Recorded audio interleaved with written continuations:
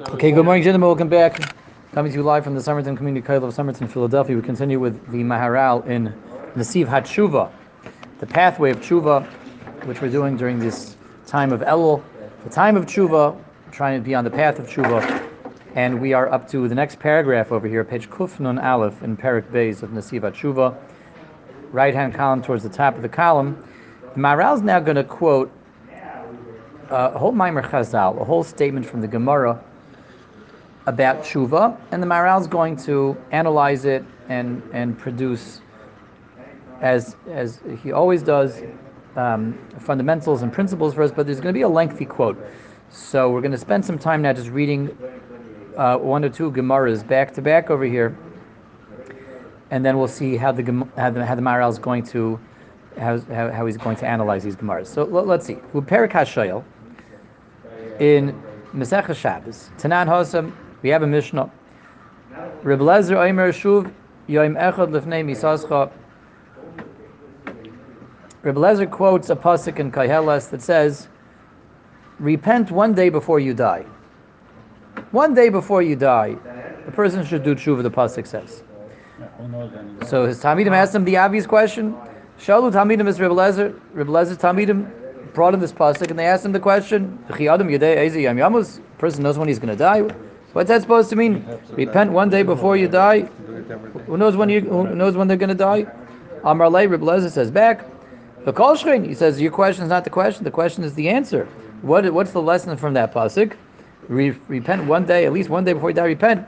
Yoshev Hayom, do tshuva today. Do tshuva right now. Shemi Yamas Lamachar, because maybe you're going to die tomorrow. No guarantee. Nobody knows what's going to be. Mi Yodeh Ma Yulad Yom. Who knows what's going to be from one day to the next, right? So what does it mean? Do tshuva one day before you die. Do tshuva today, right now. The ticker is ticking. The eggs are frying, and the coffee is percolating. No time like the present. No time like the present to do tshuva. The toast is toasting. It's time to do tshuva. The nimtza is a person, does tshuva today, Wednesday, because who knows it's going to be a Thursday. He wakes up on Thursday and says, well, Baruch Hashem gave me another day. I did tshuva already yesterday, right? No, do tshuva again today, right? Nimtza call yom tshuva, because maybe today's your last day. So a person lives with that attitude of you don't know how much time you have here. Spend every day doing tshuva. That's wonderful. V'av Shlomo Omer b'chachmosoi. Shlomo says in his wisdom, b'chol eisiu b'godecha. Levanim, your clothes should always be white. Keep your clothing clean. V'shemen al roshcha al yechsar, and make sure you always have a well-oiled head. What does it mean to have clean clothes and a well-oiled head? It means keep yourself in order. It means do tshuva. It means keep yourself clean, squeaky clean. Keep yourself well-oiled and cleaned. Rabbi Yechim ben Zakkai. Mashul Adam Shazim and Avodim l'Seuda. Rabbi Yechim ben Zakkai gives an analogy of this. Gives a parable, following parable. Can be compared to a person who invites his servants to a meal. He has a whole staff. The person has a staff that works for him loyally and faithfully.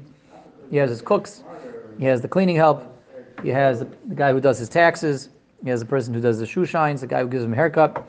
And he has this loyal staff. He wants to make them a nice party to show his appreciation. Staff Appreciation Day. So he invites his staff to a big party to show his appreciation. And he says, guys, I appreciate you so much. I value you so much. You guys do such good jobs. You excel at what you do. We're going to make a staff appreciation party. Get ready. It's going to be a lavish party. It's going to be a black tie affair. It's going to be 7 courses. It's going to be a ballroom, a dance floor.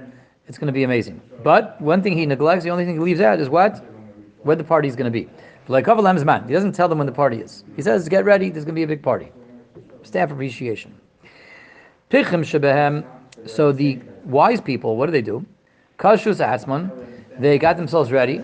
They took a shower, trimmed, put on a little deodorant maybe, got themselves all dressed up in their nicest clothes and their tux and their top hat. The Yoshua Pesach Beis HaMelech. And they're waiting there. Thank you so much. Thank you. And they're waiting there by the house of the king, by the entrance to the palace, waiting for the party. Because they know there's a party coming. They know they're invited. They want to be as soon as the gates open. They want to be the first people there. They want to miss out. They don't want to don't want to get the notice of when the party's starting and be unprepared. I don't want to be unprepared. There's a chasna tonight. Gotta get ready for the chas. You can't just walk in, as we walk into the Maharal class, the Nesiv Teshuva class. We walk in our, kind of dressed down a little bit, casually. You got to go to that chasna, shower perhaps, shave, haircut, splash on some of that Belarus cologne, and put on a nice tie and our nice hat, and you got to get ready for it, right? You got to look nice. So these people, they were invited. They're invited to this big lavish party, this big fiesta. They want to make sure they're ready. They don't want to miss out. They don't want to be caught unawares. They know the party's coming, so they get themselves ready. V'yashua Pesach Beis HaMelech. Amru klum chaz Beis HaMelech. We're not lacking anything. We're ready to walk in as soon as he opens the doors. We're ready. Tipshim shebehem, the fools. They said, okay, a party, all right. We'll believe it when we see it, or we got plenty of time. We got plenty of time. He didn't tell us when the party is. We got plenty of time in the meantime to what? To get ourselves dirty, to get ourselves messy, to get ourselves unkempt, to get ourselves smelly. We don't have to be ready right now. It's going to take time. He's got to put this party together. We got plenty of time. If they're convinced that they have plenty of time. So the difference between the wise people and the foolish people over here is, are they looking to convince themselves that they have plenty of time? That's the foolish argument. We got time to worry about this right now. The wise people tell themselves it could be any time. It could be any time. We don't know how much time we have. We better be ready right now. Peacetime. Suddenly, says the Gemara. Bikesh hamelech es havadav. Suddenly, the king claps his hands. He summons everybody to the party. This is the wise people who are ready all along. They go in immediately. They're ushered in, groomed, and ready for the occasion, dressed properly. The fools, the foolish folk, they're also summoned to the party. They're yanked into the party. They come in smelly, dirty, ungroomed, unwashed, and unkempt. Whereas the wise people come in groomed, washed, and kempt. They all come in kempt. And this is, we hear echoes over here of, this is what happened to Haman. Haman was ushered into the party. This is there's a deep connection over here. It says, as Haman el Mishtasher also saw Esther. Haman comes back from leading Mordechai around the ignominy, the garbage tossed on his head by his daughter. Comes in morally abused and physically disheveled, and he's just rushed into the house of the king, rushed into the Beis HaMelech, the palace of the king, for this party without any time to prepare. So that's, in this mashal, what we're talking about over here. These people that the fools that said we got plenty of time, they're rushed into the party in a state of gross unpreparedness. Sameach hamelech likras pichin. The king is elated, delighted to greet the wise people who are ready all along. The cause likras tipshin. He's very upset. He's incensed at the fools, the people that are coming into have the audacity to come into this party, ungroomed, not dressed for the occasion, not showered, not bathed. Amr, and the king says like this: Halalu shekashu sa'atzim l'suuda. This party, the wise people, that were prepared for the big party that I told them all about. I told them we're making a party. The people that are prepared for this banquet, Yeshu v'yaychlu v'yishtu, let them take their seats at the table, let them dine, let them eat and drink. Halalu, the fools, shalai kashu sa'atzim l'suuda, didn't prepare themselves for the feast, for the banquet. Yam you. I'm not going to throw them out, but they're not going to be invited to the table. Let them stay and observe and watch what they're missing out on. Let them see what they're missing out on. Yam v'yiru, they're going to see everyone else enjoying the party. Okay, the Gemara gives that very scary. The meaning behind this analogy is very obvious, very, very obvious, and kind of a scary mashal over here, very scary parable. The people that didn't get themselves ready because they convinced themselves that we got plenty of time. There's always tomorrow, right? There's always tomorrow, and not only that, like the famous poet once said, why even think about tomorrow when you've got today to enjoy instead, right? So those are the people, they are not thrown out, Rather, their fate is to remain there in the palace to watch everyone else who did get ready enjoying the banquets. Reb Meir, the son-in-law of Reb Meir, said, excuse me, in the name of Reb Meir, Ba'alavai, Sheyihu halalu aimdim v'nirim k'mishamshim. He said, even that's too good for them. It would be too much of a reward. They don't even deserve to be there as observers. They don't even deserve to be there as waiters, these people. That's how angry the king is going to be. That's how angry the Rebbeinu Shalom is going to be with the people who always felt that they had plenty of time. These people, they didn't get themselves ready at all. They don't even deserve to be present as observers, not even as the waiters. Ella, ve'elu, yoshin. Everyone remains. Everyone's going to be seated, but halalu oichlin v'halalu re'evim.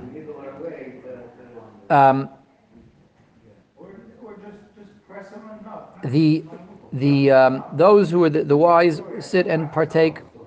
They eat from the banquet. The others sit and they starve. Halalu shaisim, the former group, they're able to drink the fine drinks that the king serves, beverages. V'halalu tzmeim, the latter party is going to be thirsty. Shneimar kayamar Hashem hine avada yoichlu. Behold, my servant, says God, will eat. Va'atem tiravu, you will be ravenous. Hine avada yishtu, my servants will drink. Va'atem titzma'u, you will thirst. Hine avada yarunu mituv lev, my servants, those who took me seriously, will sing out of happiness and glad spirits. Va'atem titzaku mika'ev lev, you will be screaming out of agony and pain and sorrow. Period. That's the end of this Gemara. So a whole bunch of things going on in this Gemara, and we begin with a message about when we should do tshuva. The message is do tshuva one day before you die. That's translated into do tshuva every single day. And the Gemara culminates with this sobering analogy of two groups of people who are told of an upcoming banquet. They're not told when, and there's those who take it seriously. I better get myself ready. It could be on a moment's notice that I may be summoned to the party. I better be ready around the clock. Whereas the other group of people say, well, we don't know what it's going to be, so that means we have plenty of time. Are we looking to be ready, or are we looking to not be ready to enjoy life? So let's see what the Maharal is going to do now with these Maimorei Chazal. That's the end. Adkan,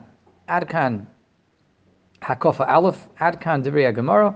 Now begins the Maharal. V'yesh Lishol, says the Maharal. Ask the following question here. Lamar Amar Belezer v'hach lishna havi lei loymar v'shuv kol yamecha kedei shenishma mizeh shia kol yama v'tshuva. So that Gemara earlier, so began with the quote. The pasuk from Shlomo Melech. It wasn't the opening line. The quote I mentioned, there was the pasuk from Kayeles from Shlomo Melech that came later. That wasn't the opening line. That's Rebbe Lezer's lashon.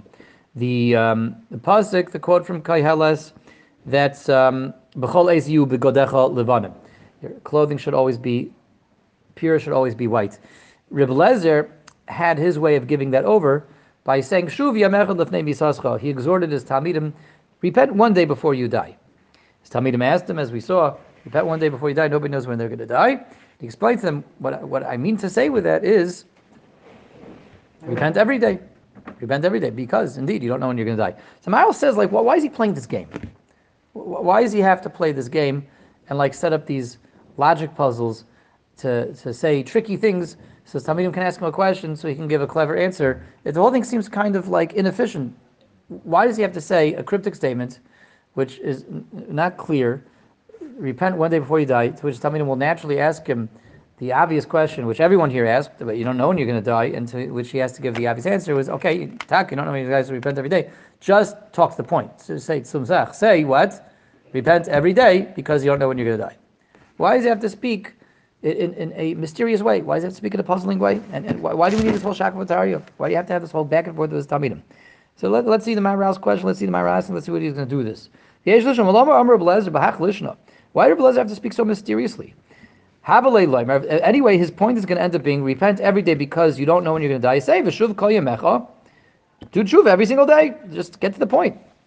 Why are you playing around with the Talmidim? Kedei shenishma mizeh sheyeh kol yama b'tshuva. Then be direct, be to the point, and say the lesson that you're going to arrive at anyway which is do tshuva every single day, because who knows what the future shall bring. So that's a good question. Let's see what the Maharal is going to do with this question. V'yesh l'taretz. Dehavi mashma im haya kol yomav chaytei ein takon elav. Excuse me. Lo shuv yoim o yomayim lefnei misasai kivan shekol kach zman haya b'chaytz. This Maharal is coming to address a common mindset that people have. And quite common, especially when people start to dabble in sources that they definitely should not be dabbling in without having someone to guide them.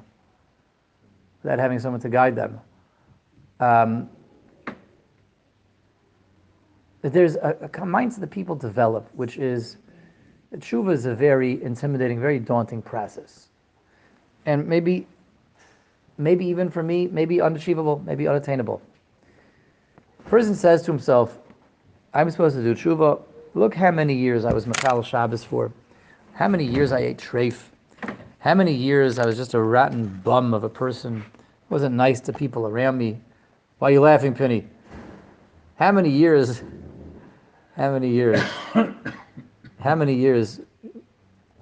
He's laughing, he's thinking about all those rotten bums. Yeah, ice, I don't know. Anyway, how many years I didn't bench properly? How many years I didn't daven Shemona Esrei properly? How many years I was unaware of how to daven? How many years I wasn't davening? How many years of my life I didn't make use of the time properly that HaKadosh Baruch Hu gave me? Could have been more efficient with my time. Could have been so productive. And it's daunting and it's intimidating. It's scary. A person looks behind himself and says, "It's impossible. It's impossible. How am I supposed to, do tshuva on this?" That is a very common mindset, a common reaction, and that produces generally one of several results. One result is it's just paralyzing, it overwhelms the person, so he just doesn't do tshuva because it's just too much to think about. But another reaction that people have is they just have to compartmentalize, and I'm just going to have to not think about all that.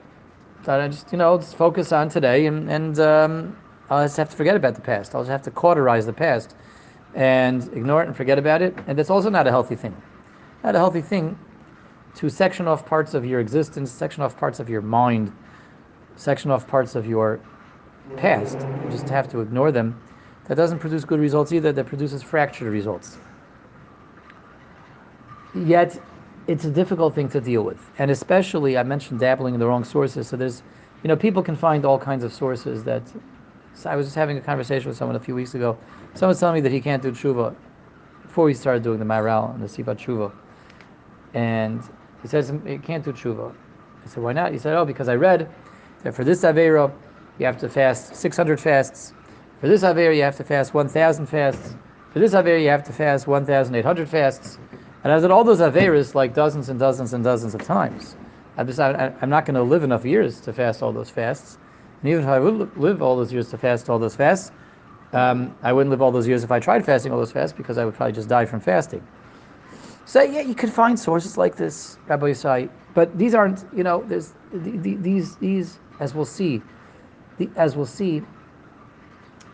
have to be taken in the greater context of what our guides tell us in terms of how tshuva can be done. And yes, there are sources that give penalties, or to give the substitutes that a person has to make to do tshuva. And yes, this is for this Aveira, you have to fast, dozens of fasts, hundreds of fasts.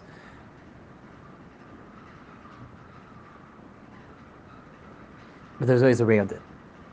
And there's other ways of doing tshuva.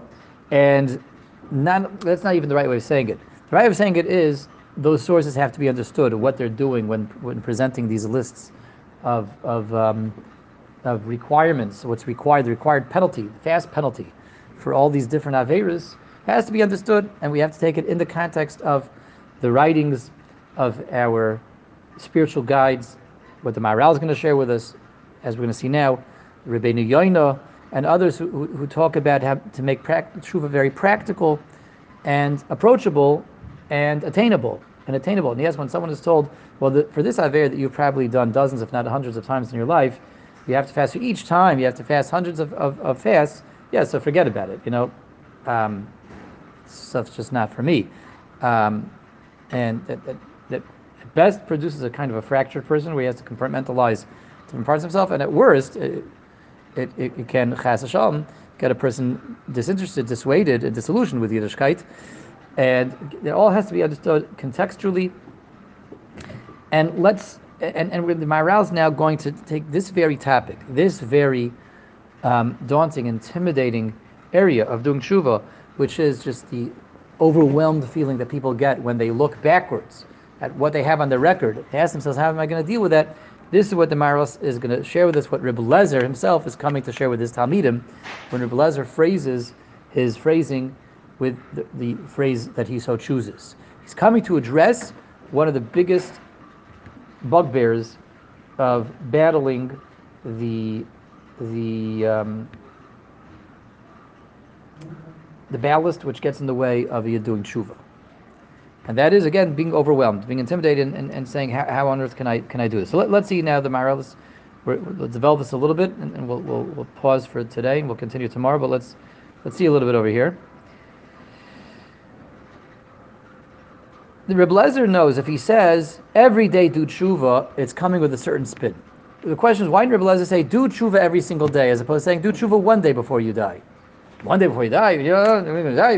Oh no, today you might die tomorrow. Why we need the whole shakvatari? Teretz says, if he says the other way right away, do tshuva every single day, there's going to be a mashmayis that you got to do tshuva every single day to battle with certain crimes, certain averas.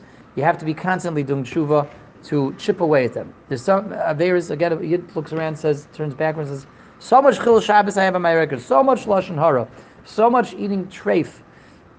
Rebbe Lezer's right. I knew it all along. You got to do tshuva every single day. Look what Rebbe Lezer says. You got to do tshuva every single day. I knew this all along. These tasks are nearly impossible and undoable. You got to do tshuva every single day. That's what it would sound like. Ain't takana elav lashuv yomi yomayim lefnei misazah kivin shekol kach zman hayi b'chet. It would have sounded like from Rebbe Lezer, you got to be involved in tshuva every single day to get rid of these averis. V'alzeh Omar. Regarding this, he says, Shuv Yom Echad Lefnei Misascha. Rebbe Lezer says no. Yeah, it's got to be done one day before you die, but one day is sufficient to do tshuva. You do tshuva one day properly, you can wipe out an entire lifetime of averis from one day spent doing tshuva. Unbelievable. Shaf imachata kol yamav. Even if a yid was involved in averis his entire life, he had a lifetime of averis.